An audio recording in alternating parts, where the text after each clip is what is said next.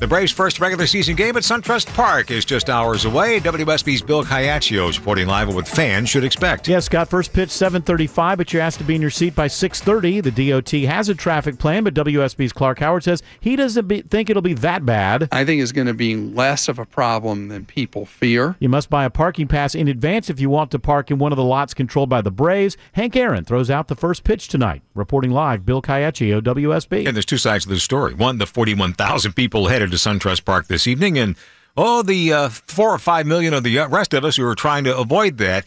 Our triple team coverage continues on the morning drive. And what to expect later today, the Braves' arrival plan, Mark McKay. Okay, well, the Braves have told us at various press conferences that Doug Turnbull and I have attended before the bridge collapse over here in northeast Atlanta, is the plan is in effect. They're going to have to alter that now. But each parking lot at SunTrust Park and the Battery have its own street address, and they say it boasts making it easy for them to get via directions, via GPS, but you'll want real people on it, and we will be all over it, especially watching the I-25 implications, as I-25 is now being used as a bypass to the bridge collapse in northeast Atlanta. We've seen heavy volume all week long. This morning's an exception, but 285 east and westbound, especially coming over from Gwinnett County. If you're a Braves fan coming from Gwinnett County, please get on that north side perimeter early. No telling how much it'll be stacked up, pointed west past Sandy Springs and into the SunTrust Park region. Let's bring in a couple of senior members of the triple team traffic team to give their observations.